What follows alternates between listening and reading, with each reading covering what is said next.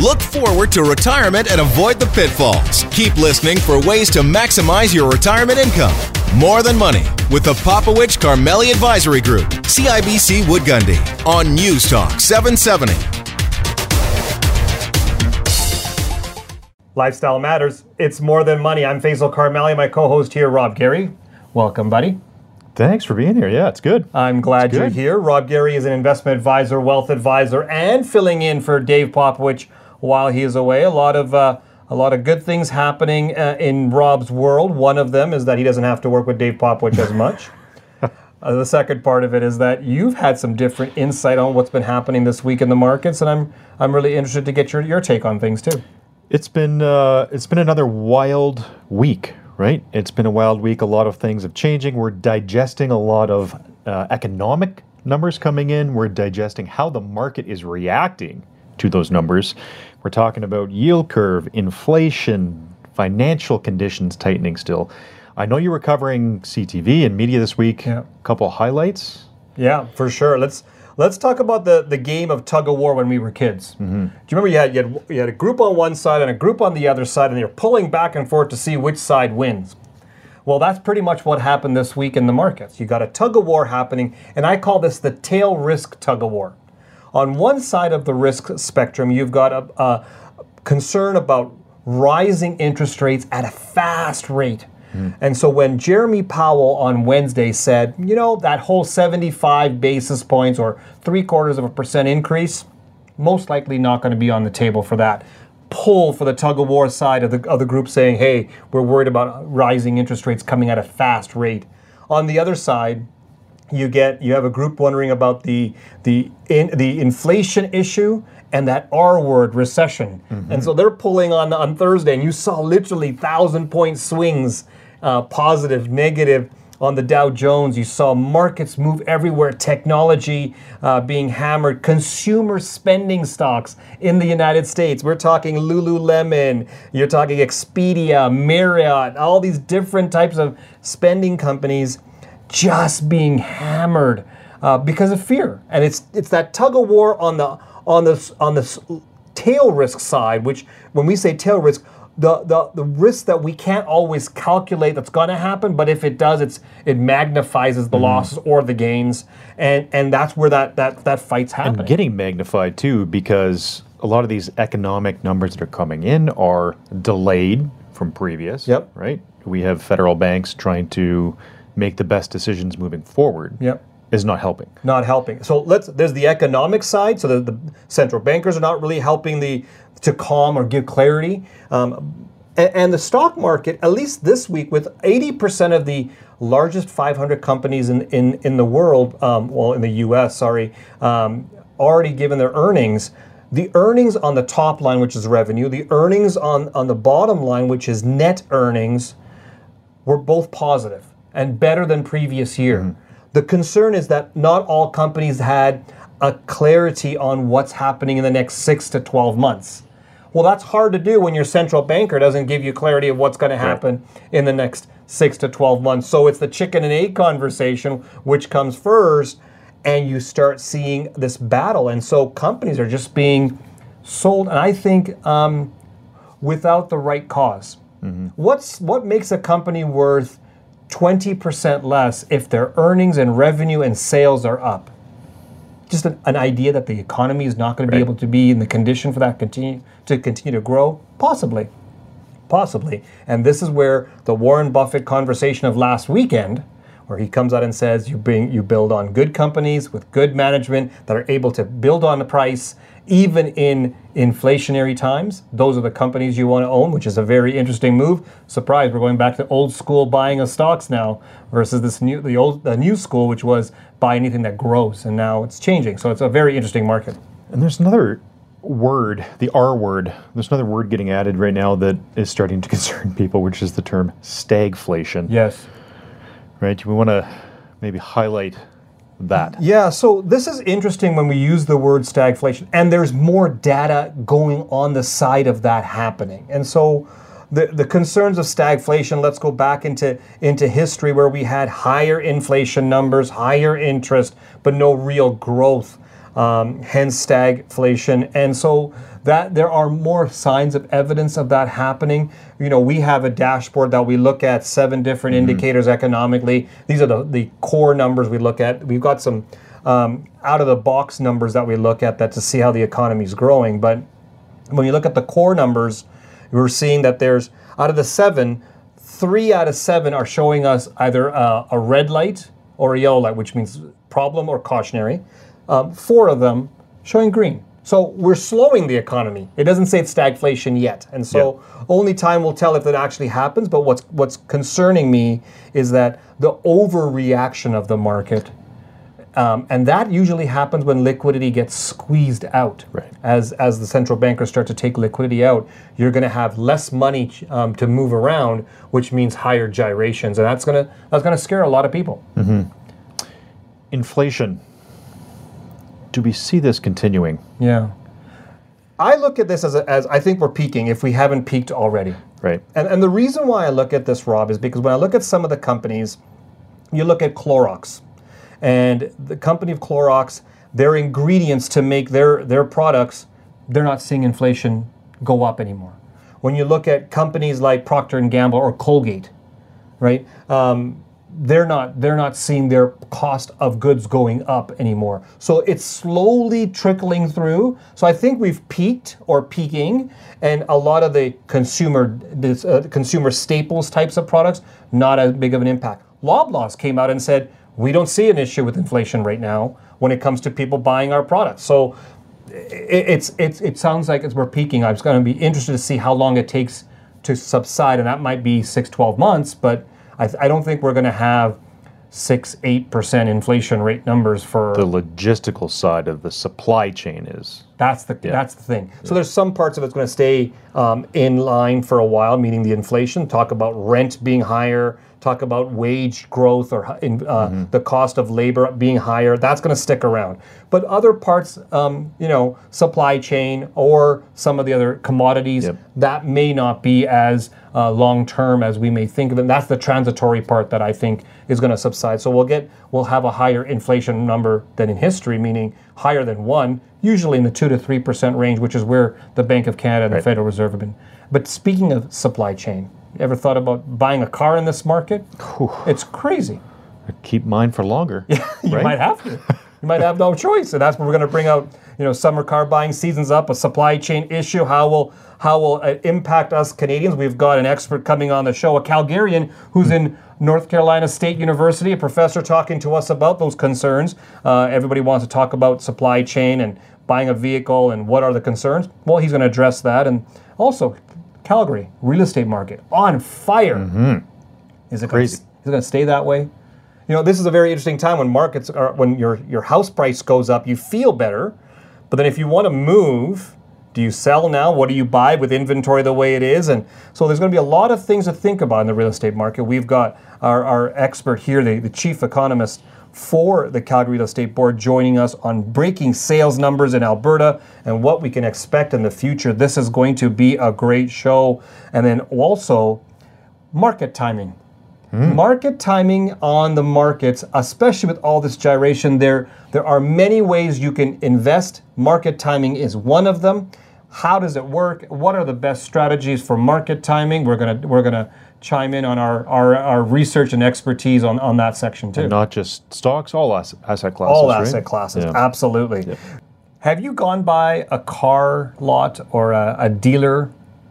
I've almost driven by them because there was no cars. There's more cars in the parking lot in downtown Calgary during the pandemic than there is cars on a dealership lot right now. It is interesting. I had a client talk to me about how the Tesla, there was so many vehicles in Vancouver, but when the other dealers, nothing. So there's a whole supply chain issue, and people are wanting to buy cars. It's they're getting into the rhythm. They get to go travel now, maybe drive around the country, and I want to buy a new car, but it's not there. Or you have to wait, isn't it 18 years before the next one comes out? and what to look for, right? Yeah. So let's talk about this. And we got our professor of supply chain management, Rob Handfield, is here. He's with North Carolina State University. Rob, welcome to the show. No, a pleasure to be here. And I'm originally a Calgary boy, believe it or not. So born and raised. So pleasure to be here. Are you really? Yeah. Grew up in Mount Royal and went to Bishop Carroll. Yeah. That's awesome. There you go. So you can understand the frustration as we get into the summer season. People wanting to get to the mountains or go beyond that in a brand new vehicle, but there's nothing on the lots. Let's talk about what are you seeing with, first of all, supply chain. Then we can talk about vehicles in Canada. Tell us about the situation that you're seeing when it comes to supply chain. Well, unfortunately, the supply chains are really screwed up right now, and it's not just.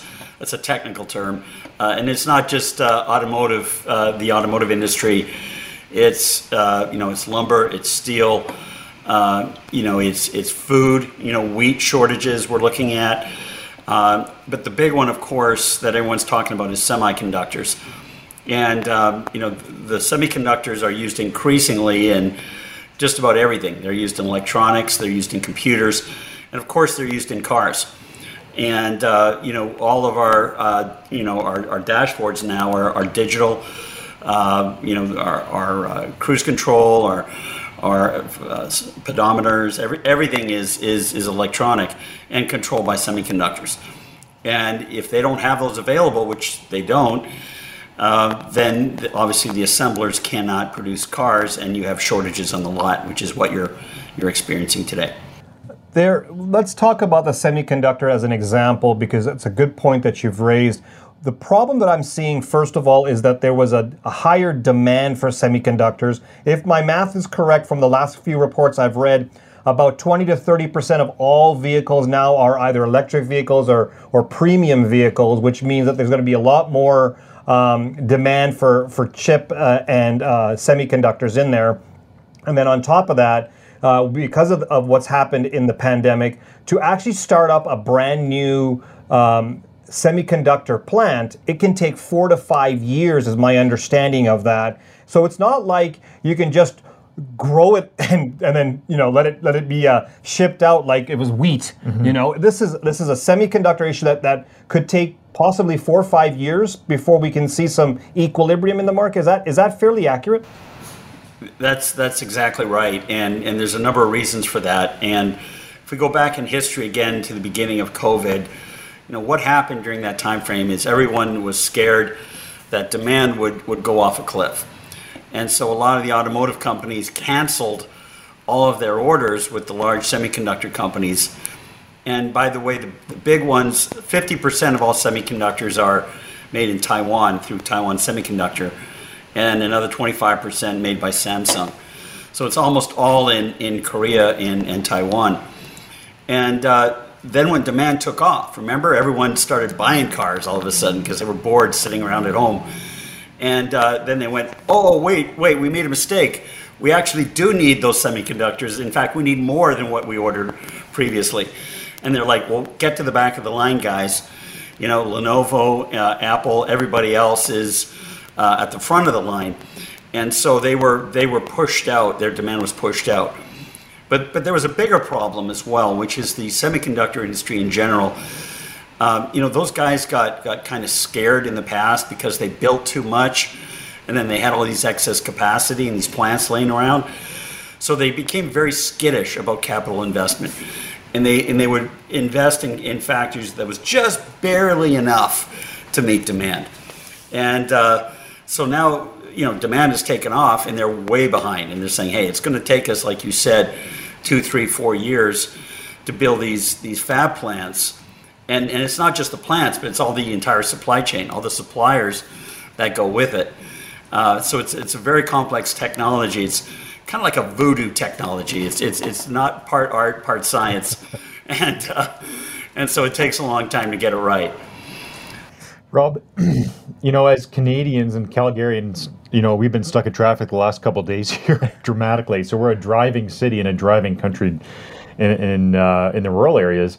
How do you see this playing out for Canadians specifically? Is this a bigger issue in Canada?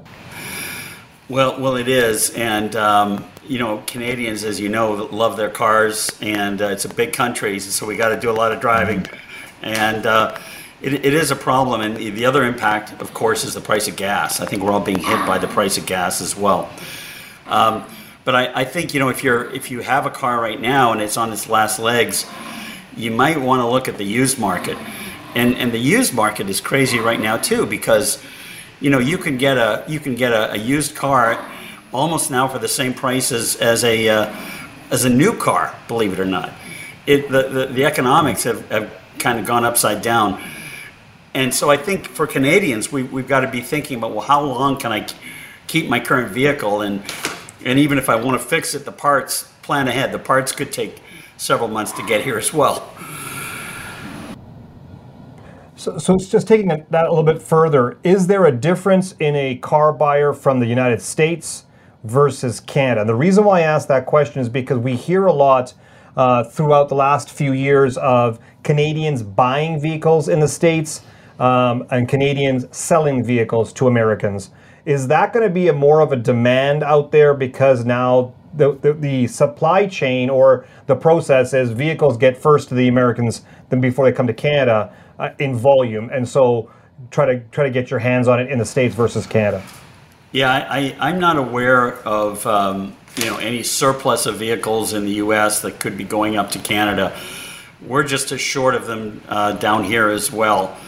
There's a few vehicles on the lot, but generally speaking, you have to go in and put down money for a car that isn't there, that is going to hopefully show up in 6 months, and we're in the same boat. I think the other thing we're seeing is you talked about electric vehicles. Everyone's talking about buying electric vehicles. It's not clear to me that we're going to be able to easily transition to electric vehicles either. The reason is the entire supply chain is designed around the internal combustion engine, right? And you don't just switch everybody over to start building electric vehicles overnight. So there's some confusion there.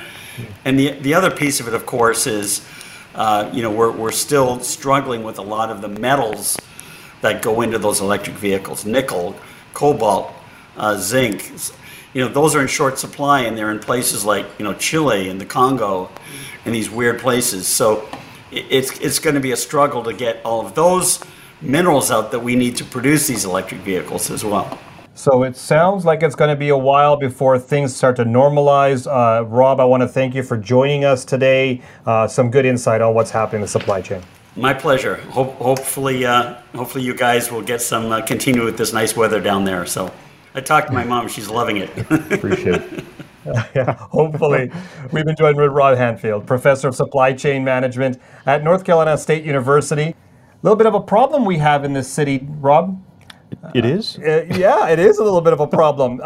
Have you seen how housing has been just going gangbusters?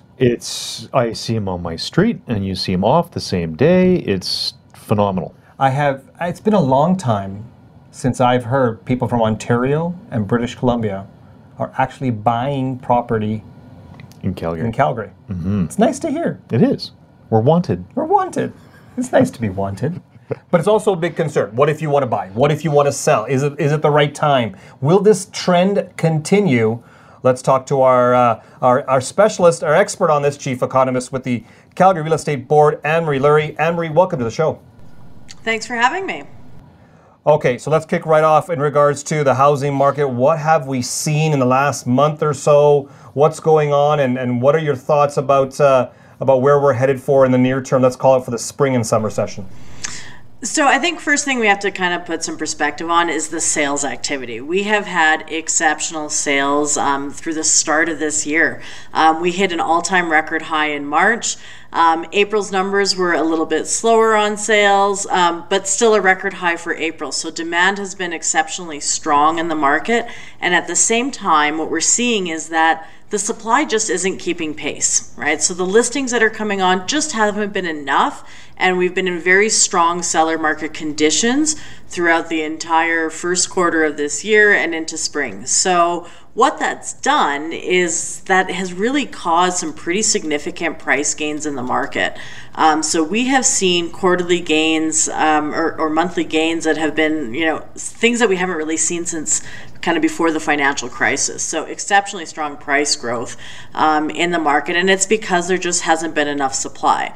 Now, as we move forward, we do know there's higher lending rates that are coming on the market. This is going to start to impact demand, but it's going to take some time before our market moves into what's kind of classified as more of a balanced conditions, because we need to still play catch up with all of this lack of supply in the market at the moment.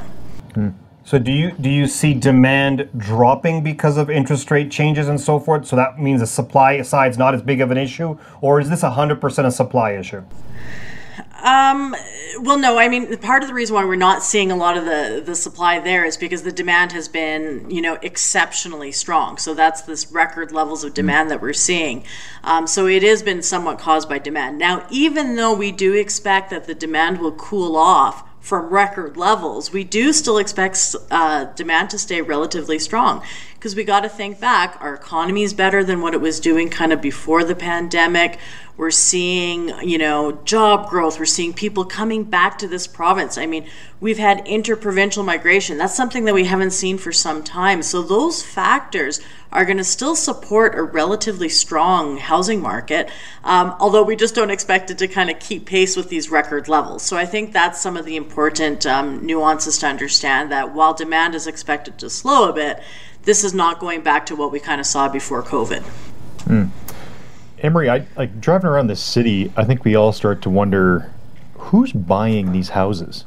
Is it local demand, or is it people coming from all these other very inflated parts of the country, Toronto, Vancouver, that are starting to buy into Calgary?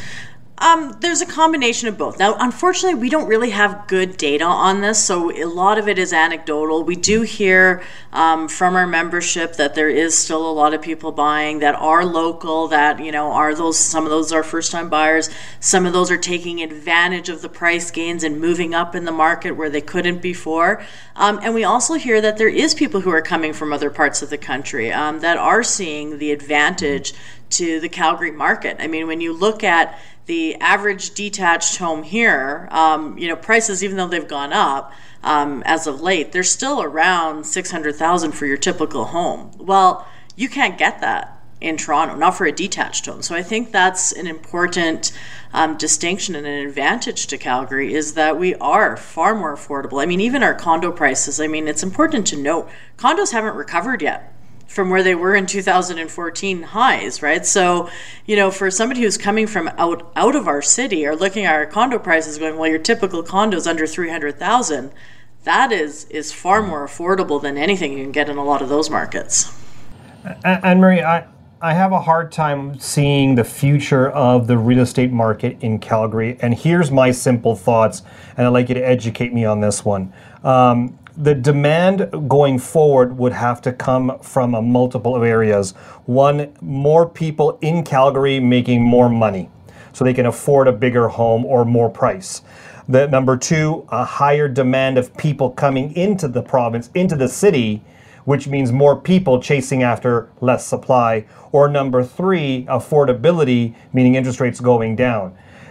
Those three indicators say to me, it doesn't look like it's going to continue to be like this. Are we in the Goldilocks period right now, that it's really good and then all of a sudden it's going to be cold again? Or do you see something, or educate me on maybe some of the other factors that I'm missing out on? Okay, so first let's think about the supply factor. Now, us, unlike other markets, we can add supply, but it does take time.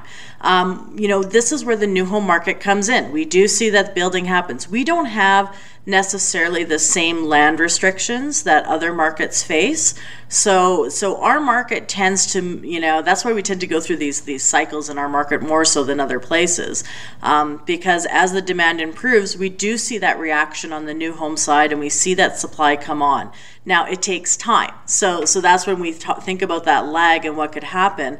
I do think that will help push us into a much more balanced level in terms of supply. I don't think we'll continue to face the supply supply restrictions that we're seeing today.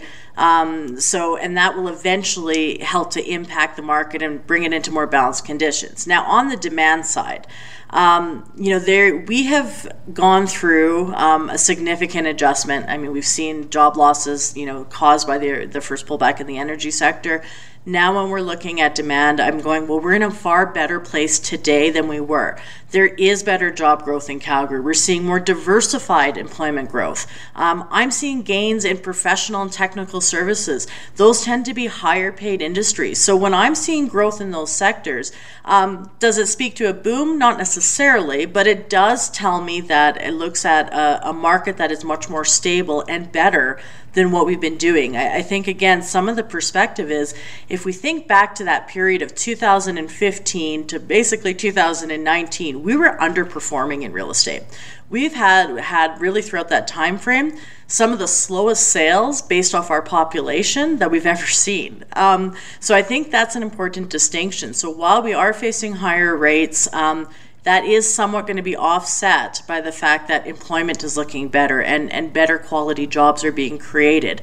Another offset to that as well is migration. We are, again, seeing that migration pattern improve again, something we haven't seen for some time, and those things can help offset it.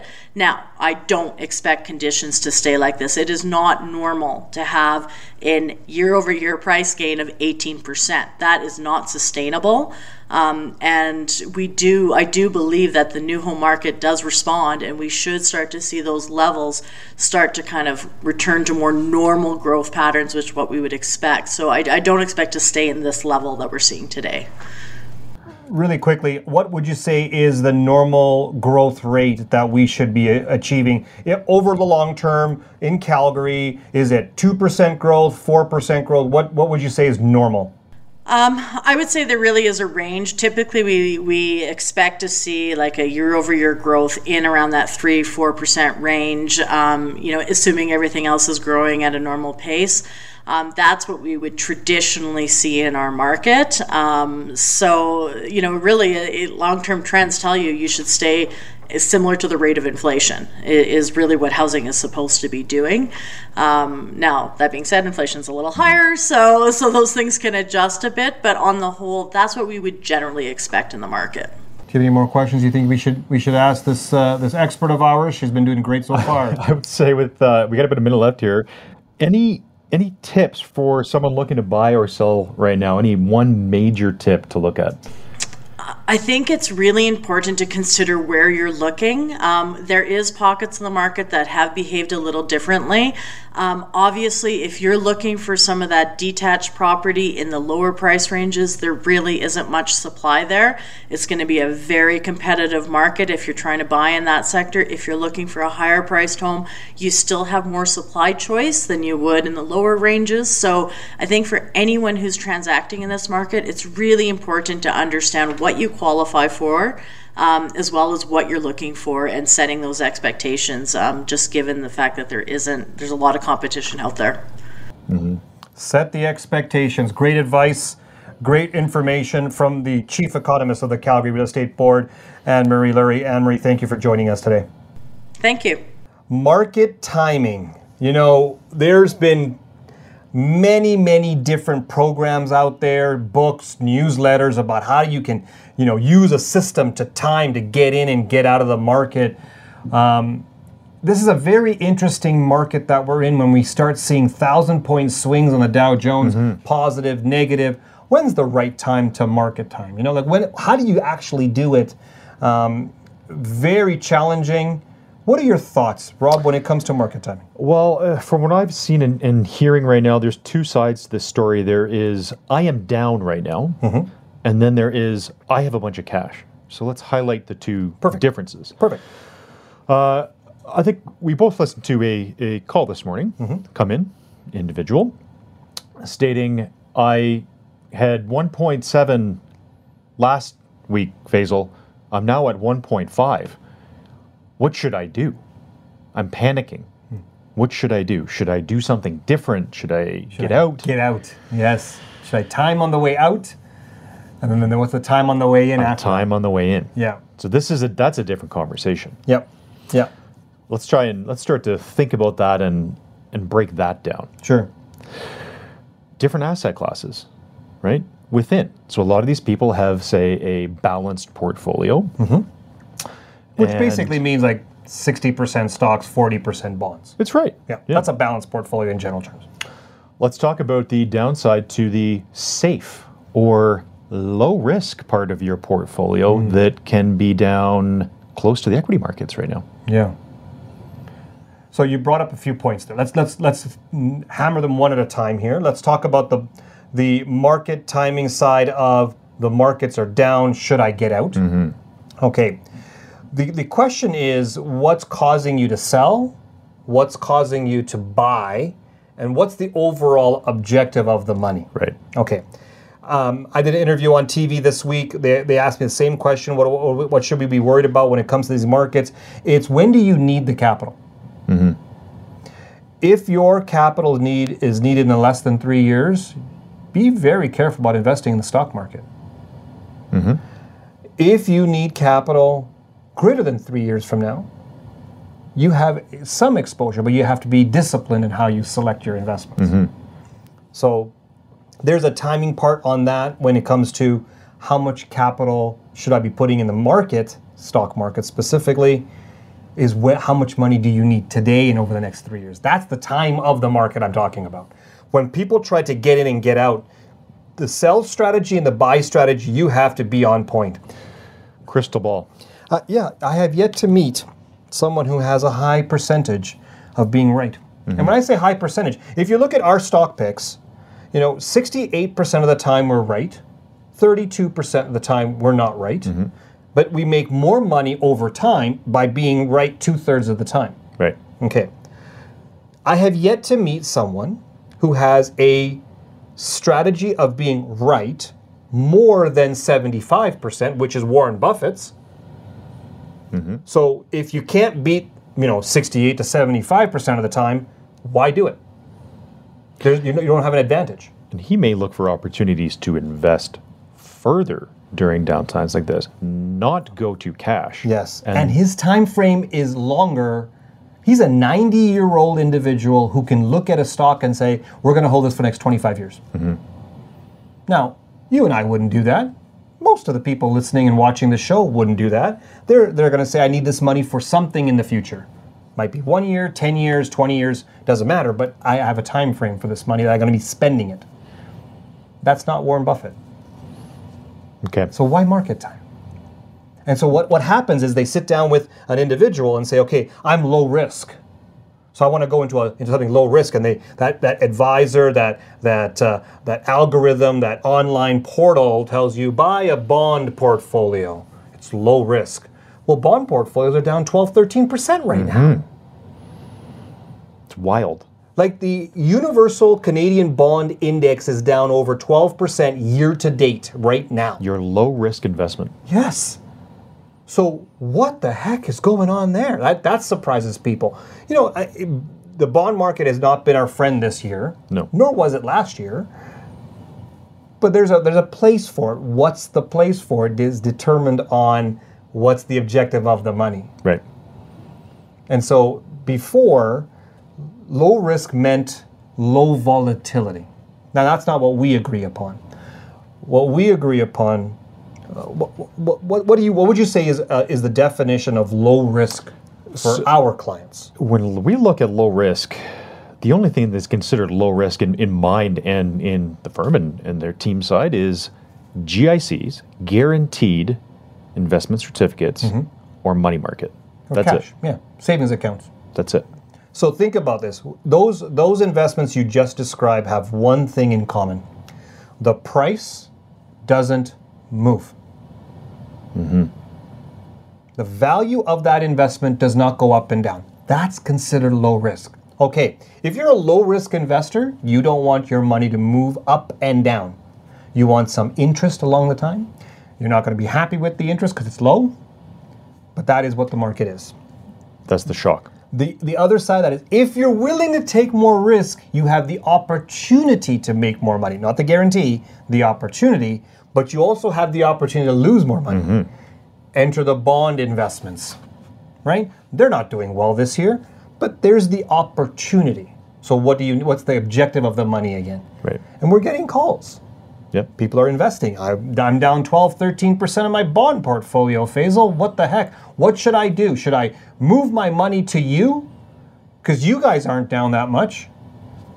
What's the purpose of the investment first? Well, and that adds to the conversation of if you're invested, but there's a lot of clients and individuals out there right now that are coming in with cash from real estate sales, from other things that is a bigger conversation. Where do I put my money right now? Yeah, so let's make up an example here.